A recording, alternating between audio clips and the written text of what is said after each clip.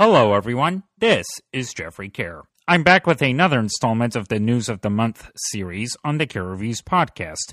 This is where I talk about a few different entertainment news stories that feel important and or interesting to me. Each of the stories you'll be hearing me talk about have been divided into 4 separate categories. The first set of them is about the 2021-22 movie awards season. Last season may have already ended a little over a month ago, but we already have ourselves some news regarding next season. This past year, it was revealed that of the 87 voting members of the Golden Globes, there was no diversity among them at all. As a result, they announced a planned list of reforms in order to improve that. Yet, as the Hollywood Foreign Press Association continues to falter in reforming itself to the satisfaction of Hollywood studios and stakeholders, there will be no Golden Globes on NBC next year. Now, everything is so up in the air because no one has any idea if the awards will even be taking place next year at all.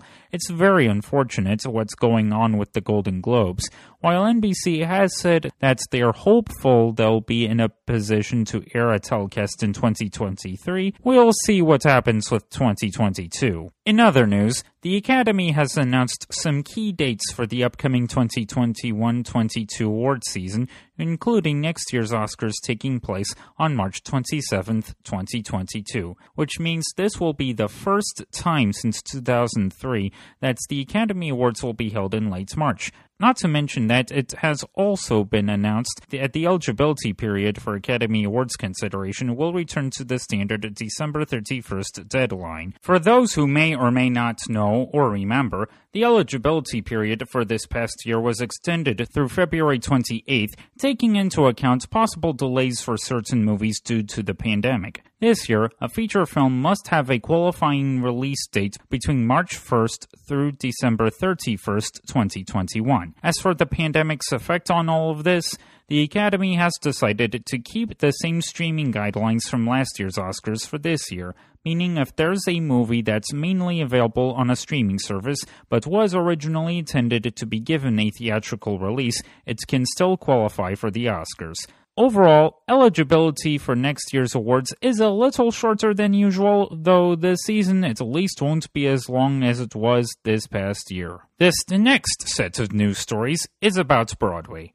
For those who may or may not have been keeping track, no performances all over the New York Theater District have been held at all since March 11th, 2020 due to this pandemic. Though just last month, Governor Andrew Cuomo announced in a press conference that Broadway will officially be back in New York City this fall. Tickets went on sale at 100% capacity on May 6th. The first Broadway production that will begin performances will be a new play titled Passover, which starts previews at the August Wilson Theater on August 4th. Then the 2019 Tony-winning musical Hadestown will resume performances on September 2nd. After that, more long-running hits such as The Phantom of the Opera, Chicago, The Lion King, Wicked, Aladdin, Hamilton, Dear Evan Hansen, and Come From Away will all be back. Not to mention that other shows that were either in the middle of previews or about to start performances such as Caroline or Change, Company, Diana, Flying Over Sunset, The Layman Trilogy, Mrs. Doubtfire,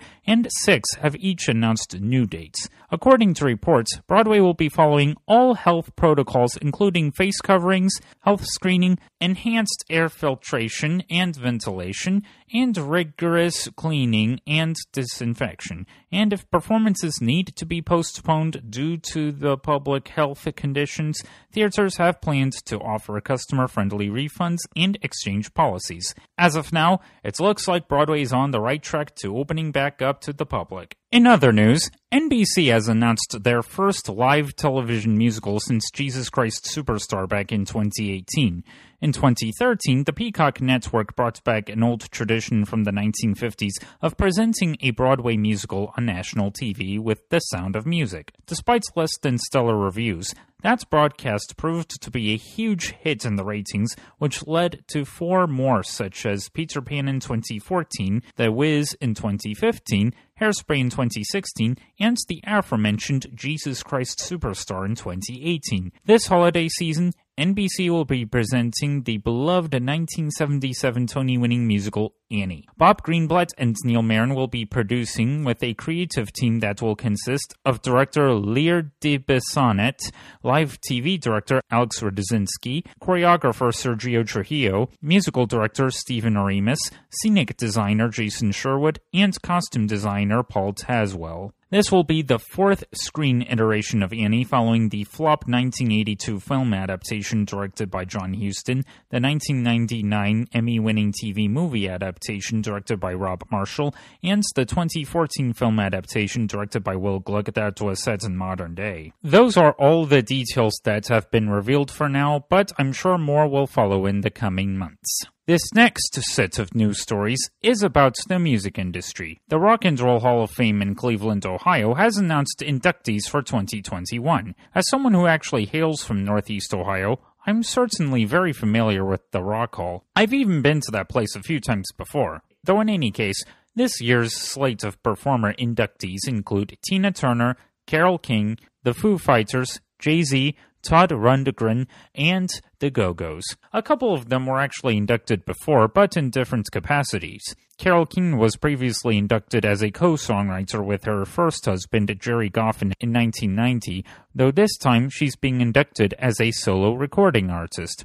Tina Turner was previously inducted with her first husband, Ike Turner, in 1991 as part of their 16-year-long two-person group, Ike and Tina Turner, though this time she's being inducted as a solo recording artist. So congratulations to all of this year's Rock and Roll Hall of Fame inductees. The induction ceremony will be held on October 30th and air on HBO at a later date. In other news, a biographical film about Cher is in the works at Universal Pictures. Eric Roth, the Oscar-winning screenwriter behind Forrest Gump, is writing the script. Cher herself is producing this project alongside Judy Kramer and Gary Goetzman, the producers of the Mamma Mia films. Although it doesn't appear to be connected to the jukebox biomusical The Cher Show in any way, shape, or form. I'll be curious to see how this project ends up turning out, especially with how differently it'll approach Cher's life story than The Cher Show did, which I actually got to see on Broadway in May of 2019 and really enjoyed. No other details have been revealed yet, like who's going to be directing or starring, so we'll have to be patient regarding updates. For our final subject, I'd like to take this moment to remember 5 industry veterans we've lost within this past month. Actress Olympia Dukakis died following a period of ill health on May 1st at the age of 89. She was best known for her Oscar-winning supporting role in Norman Jewison's 1987 romantic comedy Moonstruck, which starred the aforementioned Cher. Her other notable credits included the 1989 film adaptation of Robert Tarling's 1987 stage play Steel Magnolias, and all 4 television miniseries installments adapted from Armistead Maupin's series of books Tales of the City. Olympia also received 3 Primetime Emmy Award nominations in the 1990s, first in 1991 for Lucky Day, then in 1998 for More Tales of the City, and in 1999 for Joan of Arc. Dance legend Jacques d'Amboise died following complications from a stroke on May 2nd at the age of 86. In 1949, he was recruited to the New York City Ballet at just 15 years old, where he had been a principal dancer before eventually retiring in 1984. Jacques also appeared in a few classic movie musicals such as 1954's Seven Brides for Seven Brothers for director Stanley Donen, and Henry King's 1956 film adaptation of Richard Rodgers and Oscar Hammerstein II's Carousel. In 1995, he was one of 5 recipients of the annual Kennedy Center Honors.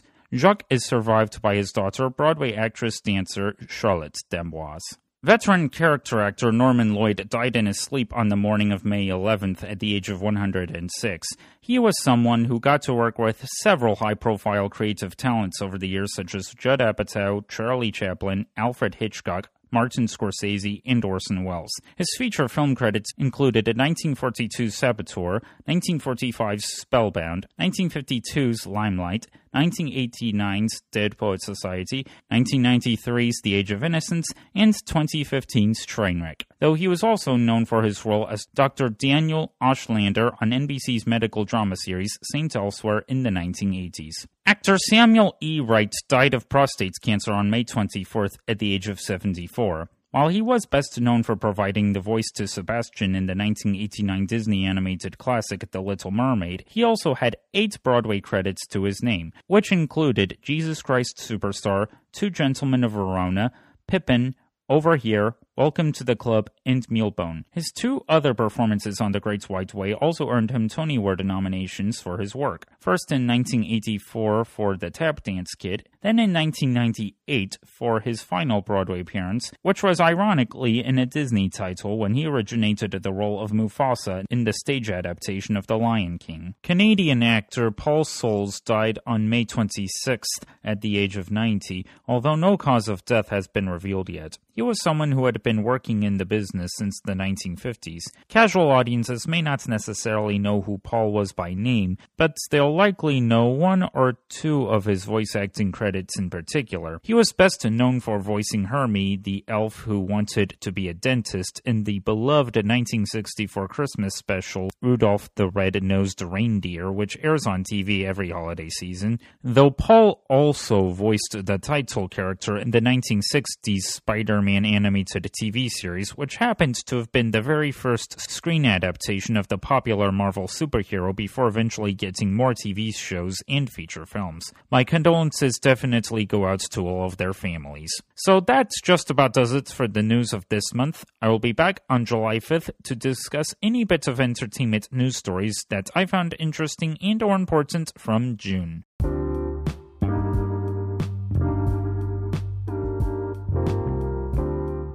If you love this show, please leave us a review. Go to ratethispodcast.com/carereviewspodcast and follow the simple instructions. Feel free to subscribe to wherever you get this podcast. If you'd like to find more content from me, please visit my website, which is www.carereviews.net.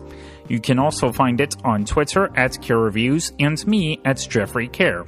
Thanks for listening, and I will see you all later.